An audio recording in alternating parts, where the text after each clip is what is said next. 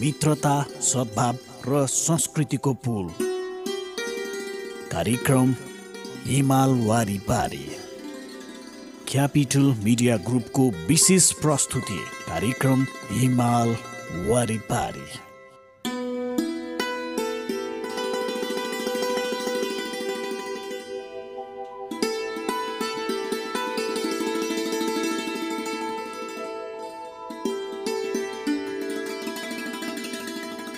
नमस्कार, capital media ग्रुपको विशेष प्रस्तुति कार्यक्रम हिमाल वारी पारीमा यहाँलाई हार्दिक स्वागत छ।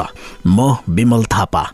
यो कार्यक्रम तपाईले यति बेला काठमाडौँ उपत्यका लगायत आसपासका जिल्लामा क्यापिटल एफएम 92.4 मेगाहर्ज, पूर्वाञ्चलमा रेडियो सारङ्गी 101.3 मेगाहर्ज मोरङ अनि पश्चिमाञ्चलमा रेडियो सारङ्गी 93.8 मेगाहर्ज पोखरा मार्फत हामीलाई एकैपटक सुनिरहनु भएको छ। सँगै हाम्रा वेबसाइटहरू www.cfmonair.com र www.radiosarangi.com मार्फत पनि तपाईले हामीलाई संसारभर सुन्न सक्नुहुनेछ। हिमाल वारीपारीका हरेक श्रृङ्खलामा हामी हाम्रो छिमेकी मुलुक मित्रराष्ट्र चीन र नेपाल बीचको मैत्रीपूर्ण सम्बन्धका विविध पक्षहरूका बारेमा सामग्री प्रस्तुत गर्दै आइरहेका छौं। नेपाल चीन सुखद सम्बन्धलाई झल्काउने गतिविधिहरू, नेपाल र चीन बीचको आर्थिक, सामाजिक तथा सांस्कृतिक सम्बन्ध एवं चीनका विषयमा विविध जानकारीमूलक सामग्री लगायतका विषयवस्तुहरू कार्यक्रममा प्रस्तुत गर्दछौं। श्रोता, कार्यक्रमको सुरु गरौं चिनिया भाषाको यो एउटा गीतबाट।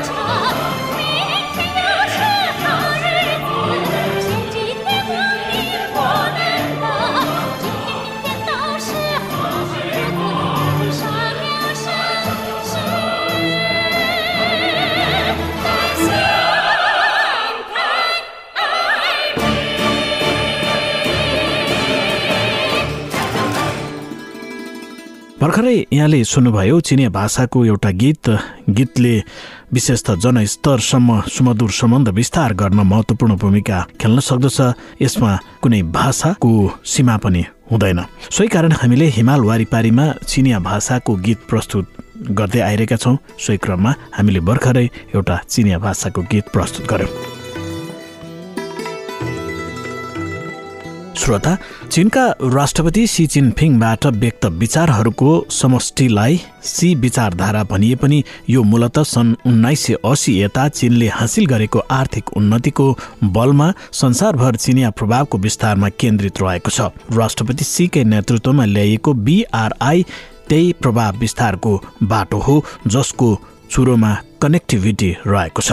सन् 2013मा राष्ट्रपति सीद्वारा प्रस्तुत BRI परियोजना झण्डै 2500 वर्ष अघि युरोपसम्म फैलिएको सिल्क रेशमको व्यापार हुने सिल्क रोड रेशम मार्गकै अवधारणाको पुनर्जागरण पनि मानिन्छ। नेपाल सहित विश्वका 68 भन्दा बढी मुलुकले BRI मा आफ्नो सहमति व्यक्त गरिसकेका छन्। BRI कार्यान्वयनको लागि चीनले Asian Infrastructure Development Bank AIIB, China Development Bank लगायत ठूला वित्तीय संस्था समेत खडा गरिसकेको छ। ती बैंकहरूले करिब 1 खर्ब अमेरिकी डलर लगानी गर्ने योजना बनाएको छ। जानकारहरू यति ठूलो परियोजनाबाट नेपालले पनि लाभ लिनुपर्ने बताउँछन्। नेपाल जस्ता मुलुकले दीर्घकालीन रूपमा समेत धान्न सकिने परियोजनाहरू अघि बढाउनु उपयुक्त हुन्छ। यी र यस्ता धेरै पक्षहरूका बारेमा हामी कार्यक्रम हिमाल वारी पारीमा विशेष सामग्री प्रस्तुत गर्दछौँ। श्रोता, अबको चरणमा भने हामी नेपाल चीन सम्बन्धलाई बढावा दिनका लागि भएका विविध गतिविधिहरू समेटिएको समाचारमूलक प्रस्तुति गर्दैछौँ। यसलाई प्रस्तुत गर्दै हुनुहुन्छ साथी यमुना राणा।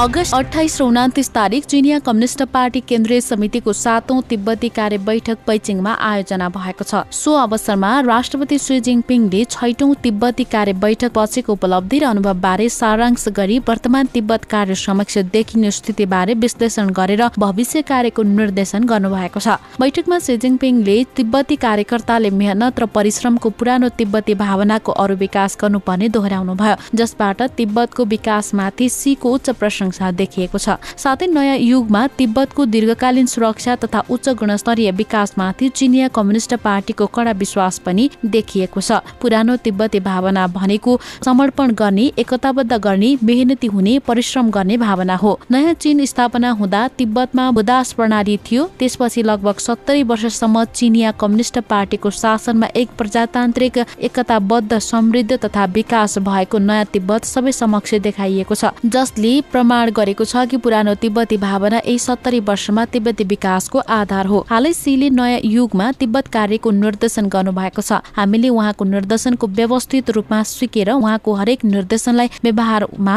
उतार्नु पर्दछ। यसरी नै तिब्बतको अवश्य ठूलो विकास हुनेछ। यस वर्ष नयाँ कोरोना भाइरसको परीक्षण पार गरेको चीनको अर्थतन्त्रले बलियो तथा विशाल विकास सञ्चित शक्ति देखाएको छ। हाल अमेरिकी सञ्चार माध्यमको सर्वेक्षण बमोजिम धेरैजसो विश्वव्यापी व्यापारीहरूले चीनको अर्थतन्त्रको भावी विकासमा आशा लिएका छन्। अमेरिकी उपभोक्ता समाचार र व्यापार च्यानल ग्लोबल मुख्य वित्तीय अधिकार समितिले अगस्त 28 तारिक सार्वजनिक गरेको तेस्रो त्रैमासिक अवधिको सर्वेक्षण अनुसार ग्लोबल चीफ वित्तीय अधिकारीहरूले अमेरिकाको भन्दा चीनको अर्थतन्त्र अझ आशावादी भएको बताएका छन्। यस्तो सर्वेक्षणमा अधिकांश उच्च अधिकारीहरूले अमेरिका भन्दा चीनलाई आशावादी धारणा लिएको इतिहासमै पहिलो पटक हो। विश्वमा सबैभन्दा ठूलो खानी company Broken Hill Proprietary Billiton लिमिटेडका प्रमुख कार्यकारी अधिकृत माइक हेरीका अनुसार चीनको अर्थतन्त्रले एकदमै स्थिर रूपमा अंग्रेजी अक्षर भी आकारको पुनरुत्थान गरिरहेको छ। चीन सरकारले केही प्रोत्साहन कदम लागू गरिसकेको छ भने यी कदमबाट आउने वर्षमा अर्थतन्त्रको अझ उल्लेखनीय प्रवृत्ति सृजना गर्नेछ। यस सर्वेक्षणमा भाग लिएका 40 अधिकारी मध्ये 25 जनाले महामारी नै वर्तमान व्यवसायका सामु देखा परेको सबैभन्दा ठूलो जोखिम रहेको ठहर गरेका छन्।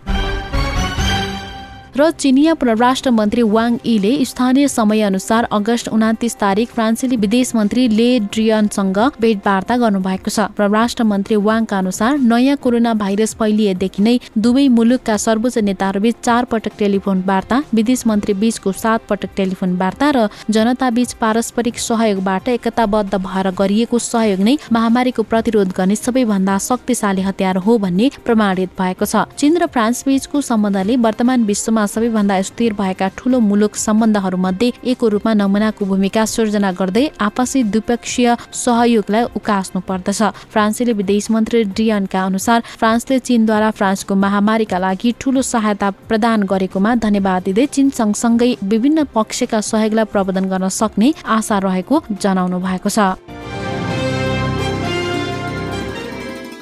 श्रोता, तपाईँ कार्यक्रम हिमाल वारिपारी सुनिरहनु भएको छ। यो कार्यक्रम तपाईँले काठमाडौँ र आसपासका जिल्लामा क्यापिटल एफएम 92.4 मेगाहर्जबाट सुन्न सक्नुहुनेछ भने पूर्वाञ्चलमा रेडियो सारङ्गी 101.3 मेगाहर्ज मोरङ अनि पश्चिमाञ्चलमा रेडियो सारङ्गी 93.8 मेगाहर्ज पोखराबाट एकैपटक सुन्न सक्नुहुनेछ। सँगै हाम्रा वेबसाइटहरू www.cfmonair.com र www.radiosarangi.com मार्फत पनि तपाईँले हामीलाई संसारभर सुन्न सक्नुहुनेछ। कार्यक्रममा हामी नेपाल चीन सम्बन्धका विविध आयामहरूको बारेमा चर्चा परिचर्चा गर्दछौँ। कार्यक्रममा भने यतिखेर एउटा छोटो व्यावसायिक विश्राम लिने बेला भएको छ। विश्रामपछि बाँकी सन्दर्भ लिएर फेरि पनि आउनेछौँ।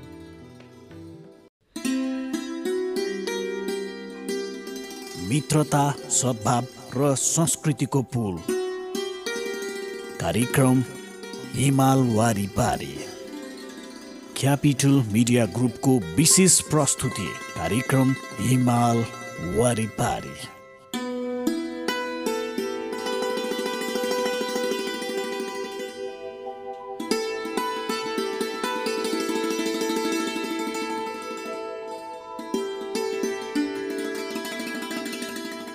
यो छोटो व्यावसायिक विश्रामपछि यहाँलाई फेरि पनि स्वागत छ। श्रोता, तपाईँ सुन्दै हुनुहुन्छ कार्यक्रम हिमाल वारिपारी। हिमाल वारिपारी तपाईँले यतिखेर हाम्रो केन्द्रीय स्टुडियो क्यापिटल एफएम 92.4 मेगाहर्जबाट तपाईँले काठमाडौँ र आसपासका जिल्लामा सुनिरहनु भएको छ भने पूर्वाञ्चलमा रेडियो सारङ्गी 101.3 मेगाहर्ज मोरङ अनि पश्चिमाञ्चलमा रेडियो सारङ्गी 93.8 मेगाहर्ज पोखराबाट सुनिरहनु भएको छ भने हाम्रा वेबसाइटहरू www.cfmonair.com र www.radiosarangi.com मार्फत पनि तपाईँले हामीलाई संसारभर सुन्न सक्नुहुनेछ।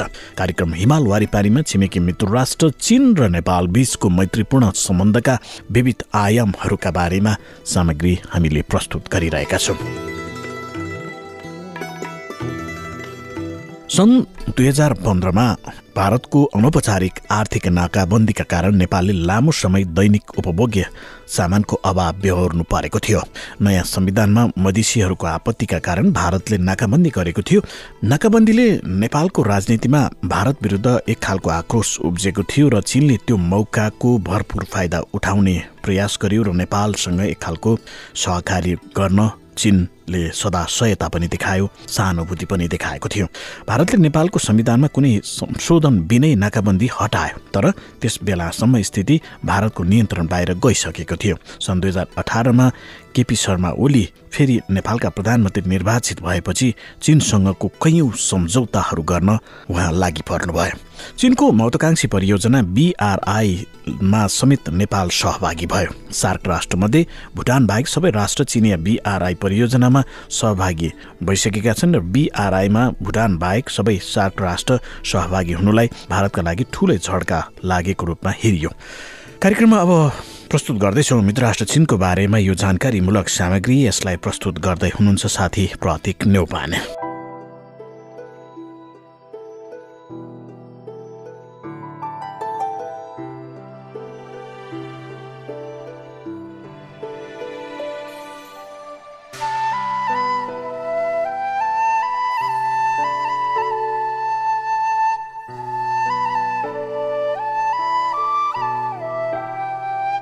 श्रोता, कार्यक्रम हिमाल वारिपारीको आजको अङ्कमा हामी चिनियाहरूका जातीय महोत्सवको बारेमा यहाँलाई जानकारी गराउँदैछौँ।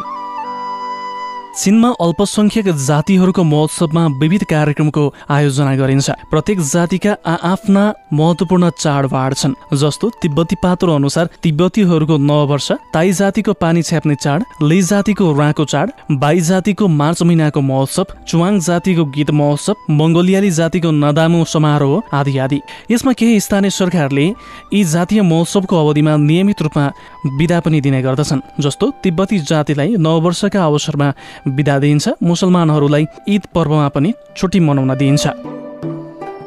सर्वप्रथम चर्चा गरौँ इस्लाम धर्मावलम्बीहरूको ईद पर्वको। ईद पर्व इस्लाम धर्मको परम्परागत वार्षिक महोत्सव हो। अरबेली भाषामा यसलाई ईद पर्व भनिन्छ। ईदको माने चाड नै हो। अनि ईद पर्वमा पशुलाई मार्ने र बलि चढाउने गरिन्छ। यसैले ईद पर्वलाई साधारणतः ईद उल अधा भनिन्छ।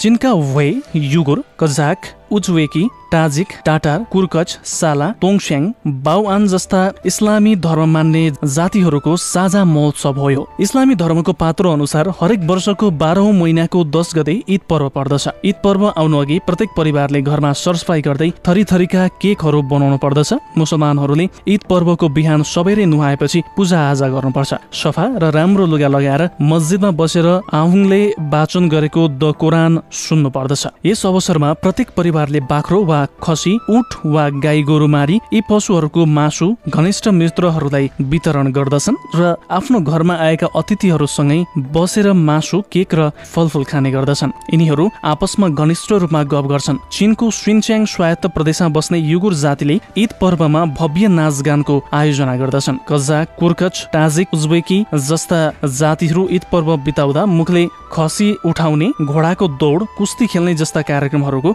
आयोजना गर्ने गरिन्छ। उपवास छोड्ने महोत्सव। उपवास छोड्ने महोत्सव अरबेली भाषामा ईद फितुर भनिन्छ। उपवास छोड्ने महोत्सव चीनका वे, युगुर, कजाक, उज्बेकी, ताजिक, टाटार, कुर्कच, सारा, तोस्याङ, पाउवान जस्ता अल्पसंख्यक जातिहरूको साझा महोत्सव हो। उपवास छोड्ने महोत्सव इस्लाम धर्मको 10औं महिनामा पर्दछ। हरेक इस्लामी धर्मको 9औं महिनालाई रमदान महोत्सव भनिन्छ। मास व्रत बस्ने समय कहिलेकाहीँ 29 दिन, कहिलेकाहीँ 30 दिन हुन्छ। मास व्रत बस्ने अवधिभित्र मुसलमानहरूले सूर्य निस्कनु अघि नै मास व्रत बस्ने छाक खाइसक्नुपर्छ। सूर्य उदाएपछि दिनभरिमा जति भोक लागे पनि पानी समेत खानु हुँदैन। यो अवधिभित्र चुरोट खाने मानिसहरूले चुरोट पनि खानु हुँदैन। यस समयमा श्रीमान श्रीमती बीच यौन सम्पर्क पनि गर्नु हुँदैन। मानिसहरूले विविध किसिमका व्यक्तिगत इच्छा र खराब विचारलाई हटाउनु पर्छ र भित्री हृदयदेखि नै अल्लाहलाई मात्र सम्झनु पर्दछ। मास व्रत बस्ने अवधिमा बच्चा, बुढा, बिरामी, अशक्त र रजस्वला भएका महिलाहरूले मास व्रत बस्नु पर्दैन, तर जथाभावी खान पनि निषेध गरिएको छ। खुल्ला स्थानमा खानु र पिउनु बिल्कुलै हुँदैन। रोगी र बाहिर गइरहेका मान्छेहरूले मास व्रतमा बस्नु पर्दैन, तर मास व्रत पछि कुनै अरू समयमा यसको सट्टामा मास व्रत बस्नै पर्छ। यदि मास व्रत पछिको कुनै अरू समयमा मास व्रत नबसेको खण्डमा जरिवाना स्वरूप पैसा तिर्नु पर्दछ। मास व्रत समाप्त हुने रातमा मस्जिदमा उपवास छोड्ने घण्टी बज्छ। त्यसपछि मानिसहरूले खाना खान सक्दछन्। कुरा कहाँसम्म भने बाटोमा हिँडिरहेको मानिसलाई भोक लागेपछि कुनै पनि नचिनेका मानिसको घरमा आउँदा पनि उनले यस परिवारका मालिकको स्वागत पाउन सक्दछन्। उपवास छोड्ने महोत्सव मनाउने समारोह निकै भव्य हुन्छ। उपवास छोड्ने महोत्सव आउनु अघि नै मानिसहरूले आफ्नो आँगनको सरसफाई गर्नु पर्दछ, कपाल काट्नु पर्छ र नुहाउनु पर्दछ। जवानहरू धेरै जसो यही अवधिमा विवाह पनि गर्दछन्। तिब्बती जातिको नववर्ष। तिब्बती पात्रो अनुसार नववर्ष तिब्बती जातिको सबैभन्दा भव्य र रमणीय जातीय महोत्सव हो। तिब्बती पात्रोको पहिलो महिनाको पहिलो दिनदेखि 15 दिनसम्म तिब्बती जातिको नववर्षको अवधि हो। नववर्षको पहिलो दिन बिहान सबैलाई नयाँ र राम्रा लुगाफाटा लगाएका तिब्बती जवानहरू आपसमा नववर्षको शुभकामना आदान प्रदान गर्दछन्। राम्रा लुगा लगाएका जवानहरू नजिकैको गुम्बामा गई देवताको पूजाआजा, शुभकामना आदान प्रदान गर्दछन्। राम्रा लुगा लगाएका जवानहरू नजिकैको गुम्बामा गई देवताको पूजाआजा गर्दछन्। कतिपय जवानहरू नाचगान गर्नका लागि बजार जान्छन्, तर यही दिन नाता कुटुम्बहरू कहाँ जानु हुँदैन। नादामु समारोह। नादामु समारोह भित्री मङ्गोलिया, गान्सु, छिङहाई र सिन्च्याङमा बस्ने मङ्गोलियाली जातिको परम्परागत वार्षिक चाड हो। यो चाड धेरैजसो जुलाई वा अगस्त महिनामा आयोजना गरिन्छ, किनभने त्यसबेला मौसम राम्रो हुन्छ। पानी र घाँस प्रशस्त भएकाले घोडा आदि पशुहरू बलिया र मोटा हुन्छन्। नादामुको अर्थ मङ्गोलियाली भाषामा मनोरञ्जन गर्नु वा खेल्नु हो। नादामुको इतिहास लामो छ। पहिले नादामुमा ठूला पूजाआजा गर्ने कार्यक्रमहरूको आयोजना गरिन्थ्यो। लामाहरूले तेलको बत्ती र धूप बालेर धार्मिक ग्रन्थ वाचन गर्दै देवताको पूजाआजा गर्दछन्। यसबाट देवताले मानिसलाई विपत्ति र कठिनाईबाट बचाउँछन् र मानिसको सुरक्षा गर्छन् भन्ने मान्यता छ। नादामु समारोहमा हालखास गरी कुस्ती, घोडा दौड र तारो हान्ने जस्ता परम्परागत जातीय खेलहरू समावेश गरिएको छ। कुनै कुनै ठाउँमा त तौडिने, उफ्रिने, डोरी तान्ने, भलिबल र बास्केटबल आदि खेलकुद प्रतियोगिताको पनि आयोजना गर्ने गरिएको छ। श्रोता, चीन र नेपाल एक आपसमा सम्मान र विश्वास गर्ने असल मित्र पनि हुन्। शान्तिपूर्ण सहअस्तित्वका 5वटा सिद्धान्तका आधारमा दुवै पक्षले सफलतापूर्वक दुई देशबीचको सीमालाई रेखाङ्कित गरी हिमालयलाई दुई देशबीचको बलियो स्तम्भ बनाएका छन्। दुवै पक्षले एकअर्काको मुख्य चासोका विषयलाई दृढताका साथ समर्थन गरिरहेका छन्। नेपाल एकमात्र चीनको नीतिमा अडिग रहेको छ र त्यसको दृढताका साथ पालना समेत गरेको छ र कुनै पनि शक्तिलाई नेपालको भूमि प्रयोग गरी चीन विरोधी गतिविधि सञ्चालन गर्न दिएको छैन। चीनले राष्ट्रिय सार्वभौमिकता, स्वतन्त्रता, देशको अखण्डताको रक्षा गर्न र देशको अवस्था अनुरूपमा विकास मार्ग अपनाउन नेपाललाई दृढतापूर्वक समर्थन समेत गरेको छ। चीन र नेपाल आपसी लाभ र हितका सहयोगका लागि असल साझेदार पनि हुन्। दक्षिण एसियामा नेपाल चीनको व्यापार तथा विकासको महत्त्वपूर्ण साझेदार हो। गत वर्ष द्विपक्षीय व्यापार परिमाण 1.1 अर्ब अमेरिकी डलर पुगेको थियो। चीनले नेपालमा 30 करोड अमेरिकी डलर भन्दा बढी लगानी गरेको थियो। नेपालले बेल्ट एन्ड रोड पहलको निर्माणमा सक्रियताका साथ भाग लिइरहेको छ र राजमार्ग निर्माण तथा स्तर उन्नति, बन्दरगाह, विमानस्थल, विद्युत केन्द्र लगायत भौतिक पूर्वाधारको निर्माणमा चीनसँग सहकार्य गरिरहेको छ र यसरी हिमालय वरिपरि कनेक्टिभिटी नेटवर्कको निर्माण विस्तार हुँदै गएको छ, जसबाट दुवै देश मात्र होइन सम्पूर्ण क्षेत्र नै लाभान्वित हुनेछन्। श्रोता, यी र यस्तै सामग्रीहरूसँगै आजको कार्यक्रमको हामी अन्त्यतिर आइसकेका छौँ। यतिन्जेल कार्यक्रम सुनेर साथ दिनुभयो तपाईँलाई धेरै धेरै धन्यवाद। त्यसै गरी कार्यक्रम उत्पादनमा साथ दिनुहुने साथीहरू प्रतीक नेउपाने, यमुना राणा र प्राविधिक मित्र सुरेश भण्डारीसँगै विश्वराज विष्टको साथमा फेरि पनि कार्यक्रमको अन्त्यमा एउटा चिनिया भाषाको गीत छोड्दै म कार्यक्रम प्रस्तुता विमल थापा बिदा हुन्छु। नमस्कार।